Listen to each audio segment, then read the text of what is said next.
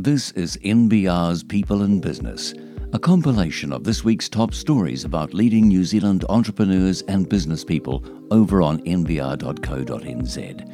Visit our website and sign up for full access to this and other great video content featuring the best in business. This week saw the ASX listing of another New Zealand company, the Freightways Group. While Freightways will keep its NZX listing, not every New Zealand company is staying loyal to the local exchange, and an increasing number are choosing to list solely in Australia. NBR's Sydney correspondent, Lachlan Cahoon, has been looking into this for Shoeshine and joins me now. Hi, Lachlan. Hi, Will. So how is the ASX looking at New Zealand right now? Well, you could say that they were looking at it in a fairly predatory way, but everybody would be denying that. They're all being very polite about it. But the fact is that there are about 65 New Zealand companies who are currently listed on the ASX, and around 18 of them have their sole listing here in Australia. Last year, the ASX took the step, very proactive, of appointing Blair Harrison. He's a Kiwi guy who'd been working for the ASX for many years. He moved back to Auckland as head of New Zealand listings to create a sort of a pipeline of companies to list on the ASX. So they really look at at New Zealand as a source for health and biotech companies, because the ASX in recent times has created its own sort of technology index. Obviously, they're looking to bolster that with fresh companies. New Zealand is renowned in both of those areas, both of those sectors. And of course, some of the biggest New Zealand companies which have significant trans-Tasman businesses are always welcome on the exchange here. So it's it's a bit a mixed picture. Technology companies, new listings, and the big trans-Tasman businesses. So does the ASX a competitor, or does it see itself as complementary to the NZX?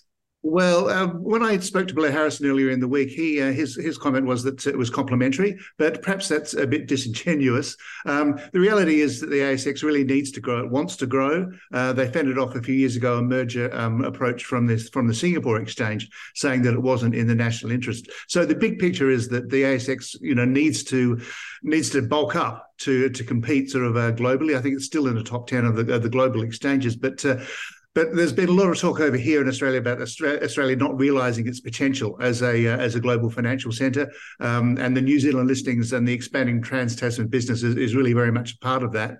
So the pitch to the New Zealand companies is we have a pool of capital here which is about 4 times larger. We have a tech index which is getting passive and active allocations from global fund managers, and there's increased broker coverage. So you would say that for some companies it would be complementary, but others are coming straight to the ASX and seeing that this is the main game.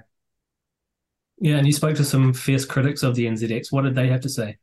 Well, it does seem to get quite a lot of a bad rap sometimes from some quarters. The main comments are that it's too expensive to list.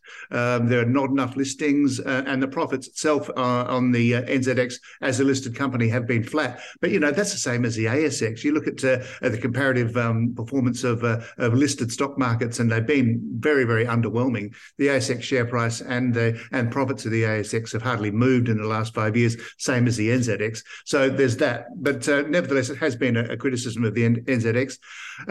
Perhaps one of the fiercest critics that I spoke to is Mike Daniel, who's probably very well known over there in New Zealand, who a long-time shareholder of the NZX, who described it as a Wellington bureaucracy.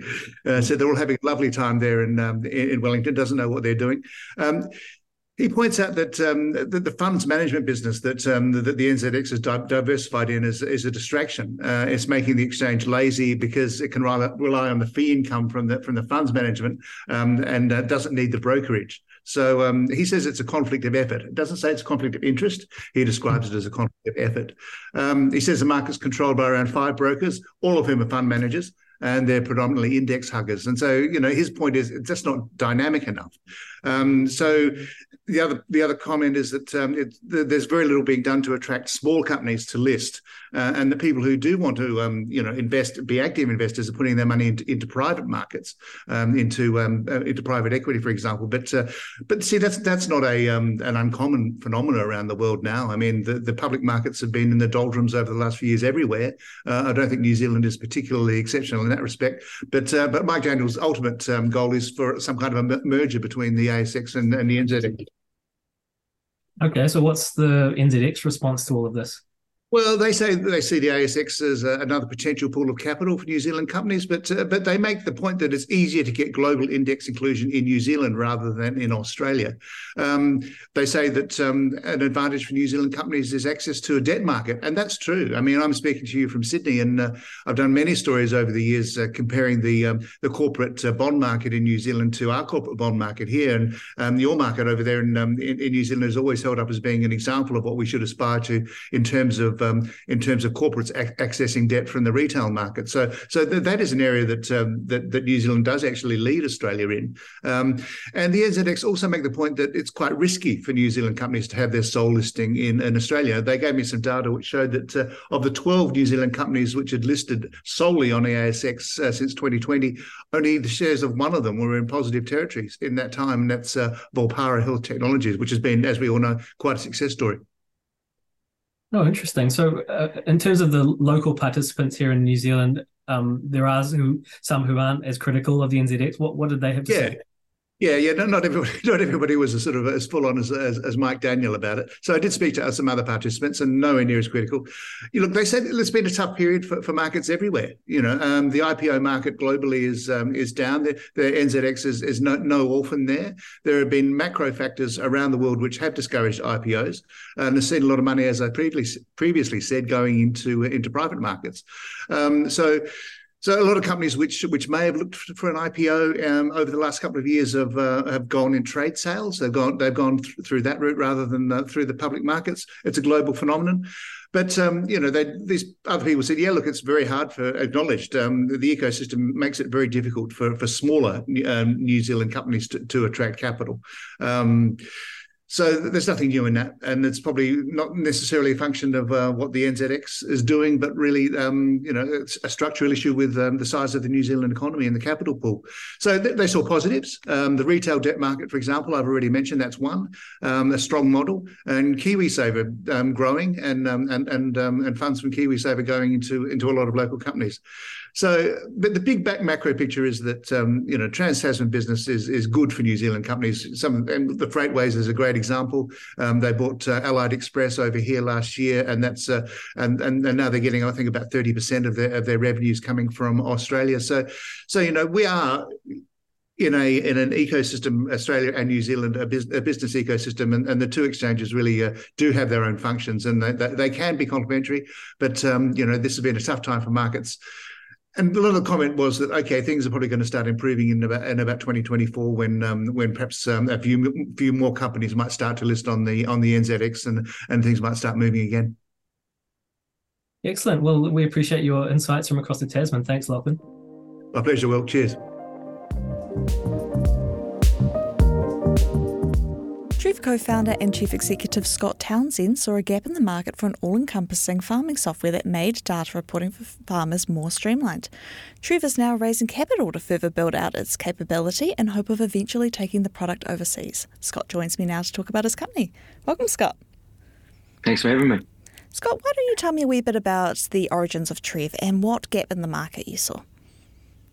Yes, I guess farmers are expected to manage a really complex farm system, and the process of gathering and sharing information can be quite challenging. So I experienced this firsthand when overseeing the business performance of a 14,000 cow operation, and with farms spread across the North Island, we needed to keep tabs on things like livestock and inventory management and productivity and farm system wastage in order to have accurate numbers to report back to key farm stakeholders. So in that business, I set up a system that sort of created this balance between the time investment required by farmers to manage and record information and balance that with the reporting demands of, at the time, my board and bank and other stakeholders. And so it's sort of born out of a real problem, and it organically grew from there as more and more people sort of got exposed to the system set up. And I guess, today Truve's cementing its place and solving that same challenge for other Kiwi farmers. And you're about to launch a capital raise with Snowball. Tell me a wee bit about that and how much you're hoping to raise and what that will go towards. Yeah, that's right. So we're about to raise $2.25 million through Snowball Effect. Use of funds for that predominantly to build out our organizational structure. So building out human capital and talent and capability in the business. And that comes across, that's been allocated across pretty much the whole business. So some business administration resource, sales and marketing resource, customer success resource, as well as building out our development team. Second part of the funds is around accelerating our AI and our integration pipeline. So I guess, connected with that, building out a development team. And thirdly, to fund the completion of a recent acquisition of Cloud Farmer, which is a farm recording app that we acquired earlier this year. That acquisition sounds really exciting. Can you tell me a wee bit more about that? Yeah, so Cloud Farmer approached us at the back end of 2022. So, a farm recording app predominantly used by red meat farmers, sheep and beef farmers. Opportunity presented itself for us to acquire them, which was a really nice marriage between what was needed from the Cloud Farmer business as well as our own plans, having recently launched a sheep and beef product ourselves. And really, this opportunity to take some of the aspects of Cloud Farmer recording and apply to it the Trev principles around helping farmers, really glean value out of their data. So I guess moving from a space of putting data into a system that digitally records it to then extracting real value and start shaping farmers' data as a strategic asset for the business. And you started off sort of working with dairy farms and you've moved into sort of beef and lamb. Can you tell me a wee bit about that transition and if there were any challenges transitioning? Yeah, I mean, ultimately, they're slightly different markets and we need to talk to our customers how they how suits each of those segments. But ultimately, it's the same problems, right? It's whether you're a dairy farm or whatever red meat system that you're running, you've got these goals and drivers to be a productive, profitable, and sustainable business. So, yes, some of the terminology changes when you're talking about different inputs and different outputs, but it's all predicated on the same sort of challenge around that gathering and sharing of information and using that to drive business decisions. And then something else that's really important for Trev is helping farmers get their data to other platforms. So either getting it to the right people that need to be using that information for decision making for their role within a business. So that might be a consultant or a landowner or a shareholder base with directors, or getting it to other platforms like Figured or into your milk or meat processor. Mm-hmm. And eventually you hope to take this overseas. Is the overseas competitive? Do you see a space in the market for Trev? Yeah, we do. So we've done a little bit of due diligence so far. We've got a lot more to do before we start working through that blueprint. But we see the same opportunity as what we saw here, where yes, there are apps available, there are products available to help farmers start collating information digitally. So what we sort of talk about as recording apps, but there's a real absence of this this reporting player. So helping farmers, shape their data into the structured architecture. That means you can genuinely glean value from it. It's not sort of haphazardly putting data into a cloud. It's going beyond that. And AgTech is a big interest going into the elections this year. Is there any policies or sort of government action you would like to see? Yeah, if I think about the things that really supported us on our journey, access to things, tools and funding that promoted and encouraged the research and development activities of our business. So things like the RDTI scheme was really beneficial for Trev. More so being able to access that in cash flow sooner. So we'd love to see more opportunities to promote and accelerate R&D activity like that. And then I think the other thing is helping open up doors for Kiwi businesses to take, agri-tech products overseas. And I understand there's good resource there, so ensuring that stays in place so that businesses like Trev can, incubate in New Zealand and serve that market really well, but have some global aspirations and get that offshore. Wonderful. Well, all the best for your capital raise. Thanks very much for having me. Cheers. Like what you're hearing? Join the discussion with our member subscribers at our website, nbr.co.nz.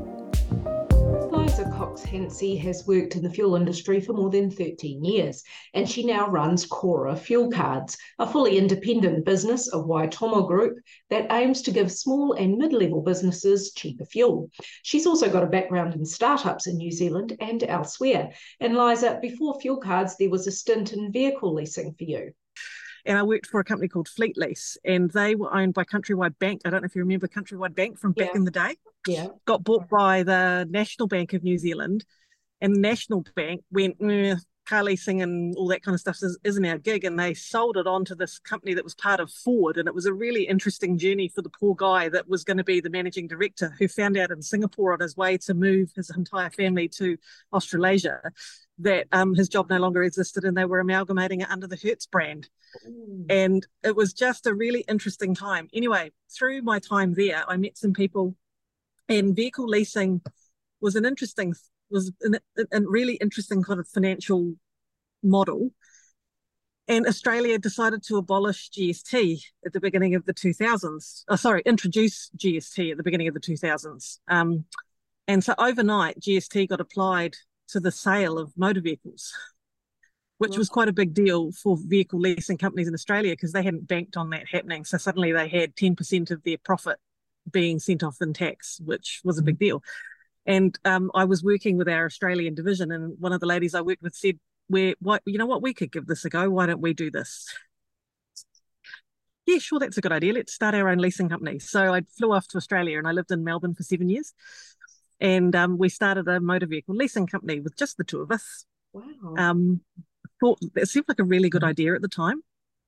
And it was a really interesting journey on understanding your risk profile. I was 27 at this stage, and I think my biggest learning I had out of that was you have to understand that a friendship has to transcend a business relationship. What you are as friends and how you are as business partners is often quite different. And so I did learn quite a lot out of that exercise. We did really well, actually. We were quite successful, almost to the point of being too successful. We needed to get out. Every year we would sit down and we would go, what's our biggest risk? And our biggest risk was getting funding to buy the cars. And beginning of our third year, we sat down and sure enough, funding was still our biggest issue. And not 2 weeks later, our funder rang and said, we've just been audited and you make up 75% of our funding portfolio. We can't fund you anymore. So that was a bit of a moment. Anyway, it was one of the moments in my life where being a Kiwi overseas was my advantage. We got introduced to a chap who they used to call the godfather of leasing in Australia. He had relationships with GE Capital, and he'd sold his business to GE, so he'd done quite nicely for himself. But his wife was a Kiwi. And we went to this meeting with him, and his wife opened the door, and she says, oh, goodness, haven't heard that accent for a while. Where are you from? I said, look, I am an Aucklander, but please don't hold it against me. I'm actually quite a nice person. And she said, that's okay. I lived in Auckland before I moved to Tauranga, and it kind of opened the door for us to have a really different conversation with this guy than we would have if it had been a pure business meeting. And the good news was we managed to get funding, and then about 18 months later, we sold our business. You learned some salient things about mixing friendship with business then. All was good in the end, but there was a very difficult period of time navigating our friendship and our business partnership at that time. And I'm still friends with my business partner. We are still friends. But when we sold our business, I found out that you can't always trust that what a person's telling you is 100% of the story. And I found out some stuff after the sale that was a bit disappointing from a business and a friendship perspective. So lots of personal life learnings on that one. Yeah. Probably at that point decided I would never, ever run a business with a friend or go into a business partnership ever again, because it doesn't meet my personal profile of risk. You went contracting after that. How did Cora come about? I was merrily bumbling along in my contracting world, actually working, ironically, for Mobil, again, helping them put new computer systems into their petrol stations. And my background is accounting and IT, but probably more heavily skewed to IT than accounting. And the Waitomo group said, "Oh, we thought we might start this fuel card company. What do you reckon?" And I said to them, "Look, I really admire you for wanting to do this, but it's a really crowded market. Like, are you sure that this is what you want to go into? Because there are a lot of people playing in this space." And they went, "Yeah, but we still think there's a little niche market we can carve out. Wouldn't it be cool if we could offer the staff of the organisation a discount?" And I went, "Yeah, I think that's a really great idea. It's just no one's ever had the courage to do consumer credit in that way before." And they said, "Well, why don't we just give it a go?" So anyway, we crunched the numbers and they said, "Would you come and run it?" And it was kind of like, well, gosh, you're putting a lot of faith in me to do this, but if you think I can do it, sure, I'll give it a crack. And look, fuel cards are a long game, and that was one of the things I said to them too, is this isn't a quick win. This is a long game. It's effectively a startup that you're going with, but you've got the weight of the Waitomo group behind you because the shareholders are the same shareholders that own the Waitomo group. But we're completely autonomous and fully independent from them. There is no overlap in our businesses at all. So we managed to secure a contract with Mobil and a contract with Waitomo to be able to get hold of fuel cards. And so we effectively buy the fuel in bulk as the owner of the account. And then we on-sell that by signing up customers who get our fuel cards. So it was like, well, how do you go into this crowded market and make Cora stand out and actually make it different? And it sounds like a real hackneyed cliche, but it is a very male-dominated industry. And there's one point of difference that my team of people can make that the rest of them don't seem to be able to get a grasp on, and it's actually providing a customer with service that's consistent and honest, and it's easy and it's transparent. And that's what we've done, is we've provided a really cool level of service to people. We've made it as crystal clear as we can, so there isn't anything that they're getting sort of caught out about. We signed up as financial service providers, which is really, I think we are the only fuel card company in New Zealand that is a financial service provider, because we believe that even though we technically don't wholly fit into that framework, we have a responsibility to show people that actually we're not wanting to lend people money because we think that lending them money is a thing that we can make money from. Yeah. We don't want to lend money to somebody if they can't afford it. That's not what this is about. We do want people to save on fuel, and we do want people to get the benefit of the discount. And if our bulk buying power means that we can pass a discount on that, it's fantastic. But we don't want to put people in a position where we put them into financial trouble. And so we've been able to structure it that we can get it so that people pay on their payday, and get it so that people can do it weekly or fortnightly or monthly, depending on when their payday is. And we can actually restrict the credit, which is something that I think initially when we started this, that probably wasn't something that everybody thought would become a selling point for us. But actually the fact that we can restrict the credit and give people a bucket of money that they've allocated for that period of time for fuel and manage that on their behalf has actually become probably one of the features that helps it to sell itself. And so, yeah, we've actually been in existence for 2.5 years, but we've been fully trading now for just over 2. And we've just clicked over 8,250 customers. Ooh. And we're about to have we're going to be very, very close to pumping 1 million litres of fuel through Waitomo and Mobil this month. Right. Which, yeah, feels like a nice trajectory to be on. It's time for this week's Economy Matters with Hilmari Schultz beaming in from Christchurch this week. So Hilmari, you're looking at superannuation and you're saying that the current age of 65 is not sustainable long term. Hi, Donna. Yes, I do think that if we look at superannuation and what we spend on superannuation and over time, I don't think we will be able to maintain that as our population gets older. Currently, we have about 800,000 people over 65. By 2050, which is not a long time from now, we are going to have 1.5 million people that will be able to qualify for superannuation. So what are the options on the table? Raise the super age, a different funding kind of model? I think it's politically it's been mooted on both sides about raising the age to 67. The other options is to decouple superannuation from inflation. But that will, I don't think, lead to significant savings. And the last one is also to make sure that new migrants that move to New Zealand cannot qualify for super for a very, very long time. But that will also have very minor impact on what we do spend on superannuation. So it's a very tough position to be in. What are the current pinch points? You're saying it's already having an effect. Yes, so I do think it's, if you look at our total spending on social security and welfare in 2027, which is not a long time from now, it will be equal to what the government spends on health and education. So the majority, just over 50% of superannuation makes up social security and welfare.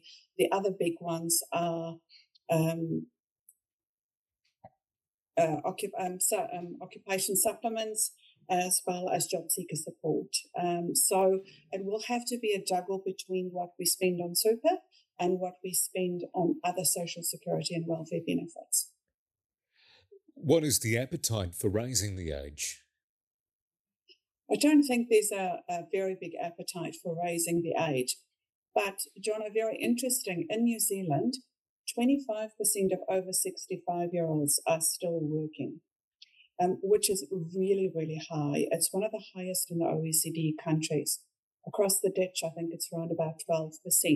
So we are already seeing that a significant proportion of over 65-year-olds are still in the workforce.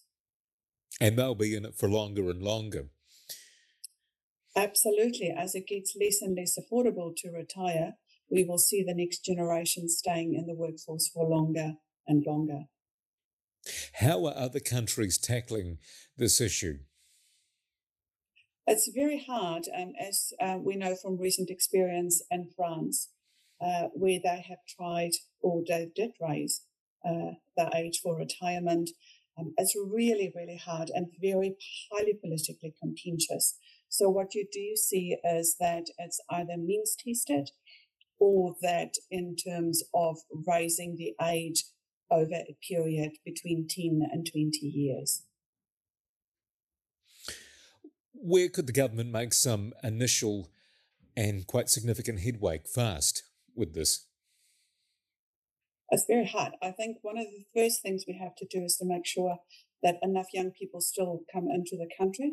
So when we look at migration, that we have enough young people coming to settle, to work, to live here long term, to make sure that we have that tax base to be able to support social security and welfare benefits. That would definitely be the first short-term focus.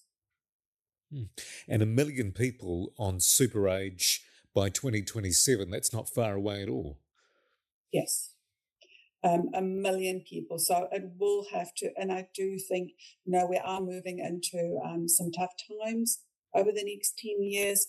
And I think whoever is in government next will have to make some tough decisions on how we allocate social security and welfare payments.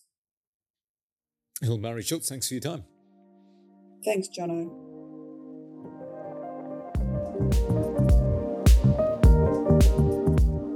There's a lot going on in Hollywood currently, with what seems like the entire film industry on strike owing to a dispute about revenue sharing.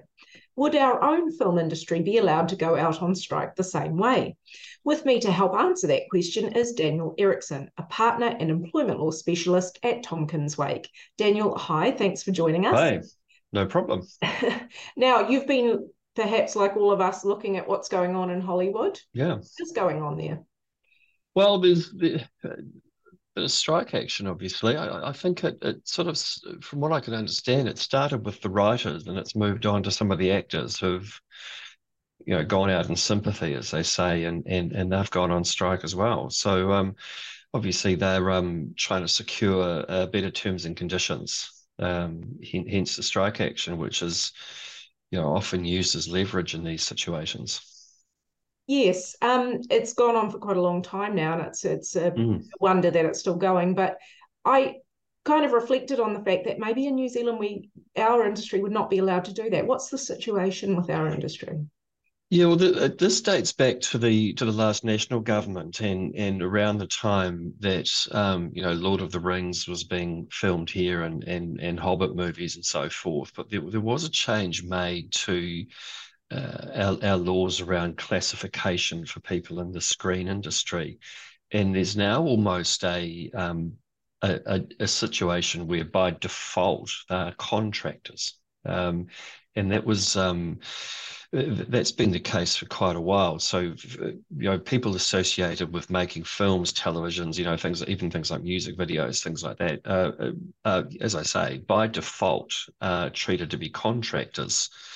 And that means that they don't have certain rights. So they don't, for example, have minimum holidays entitlements, minimum wage entitlements, and so forth. So they're in a different category. If they want to be treated as employees, they have to have an employment agreement specifically that says they are an employee. So it's a different way of how the default situation's treated. Just roughly, and I know it's a complex issue, but how did they manage to get this special carve out? Well, from memory at the time, there was a fair bit of media coverage around this, and there were sort of various emails to and from film executives in the government, and there was some criticism that it was special treatment essentially being afforded to people that were coming to New Zealand to spend a fair amount of money making films and television programs. So yeah, the behind the scenes, it appears there was a fair bit of lobbying going on. But the flip side of that is it was probably viewed as encouragement for these overseas production companies to come to New Zealand, and some of these productions obviously did pump a fair bit of money into the economy as well, in terms of the work being done, but also the publicity from having these popular films shown overseas. I understand that in the New Zealand studio system, because so many of our productions are American, they've also sort of ground to a halt in some circumstances, or we've got less content coming through and so forth. If people on a New Zealand film set have a problem, and a quorum of them have a problem, what can they do to improve their working conditions? Yeah, well, there was legislation passed last year, the Screen Workers legislation, and this essentially provides that even though they are by default contractors, they can band together through the various guilds. The Actors Guild, for example, they can band together and bargain for a base level of terms and conditions. So it's kind of like a collective bargaining situation that we have for employees. Yeah, they can form a group and bargain together. The difference is, and I guess this is where the main contrast comes in with the situation in the States, is that the legislation specifically says they can't take industrial action. So they can't go out on strike in support of a claim for better terms and conditions, which goes back to your initial question: is would we see it here? And the short answer is no, because the legislative framework around it is completely different. Right. And of course, we have had a bit more clarity around the contractor versus employer situation of late, yet we're approaching what is looking more likely to be a change of government. Can you just run us through briefly how that's going to change the contractor versus employee?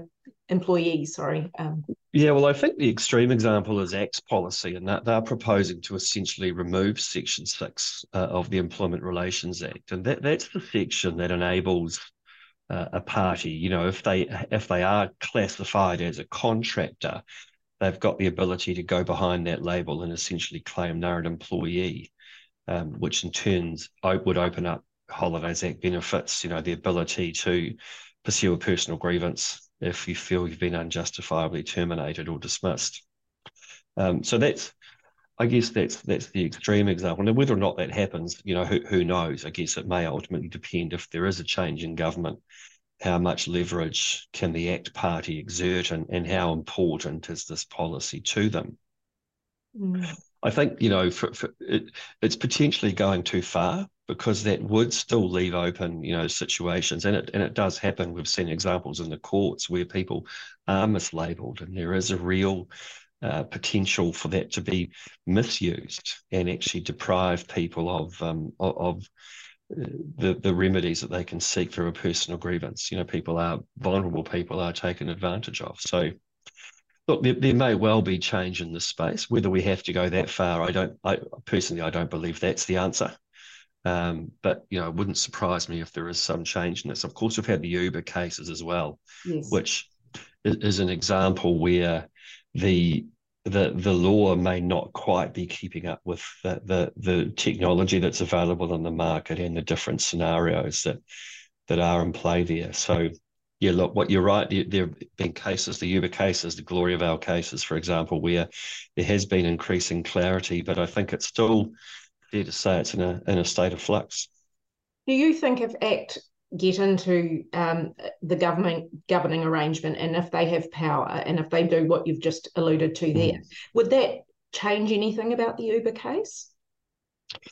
I think it would certainly make it more difficult, if not impossible, for an Uber driver to be declared to be an employee. And it would depend ultimately where the legislation ended up. But I mean, if you, as far as I can ascertain from the ACT Party proposal, the label would basically become definitive.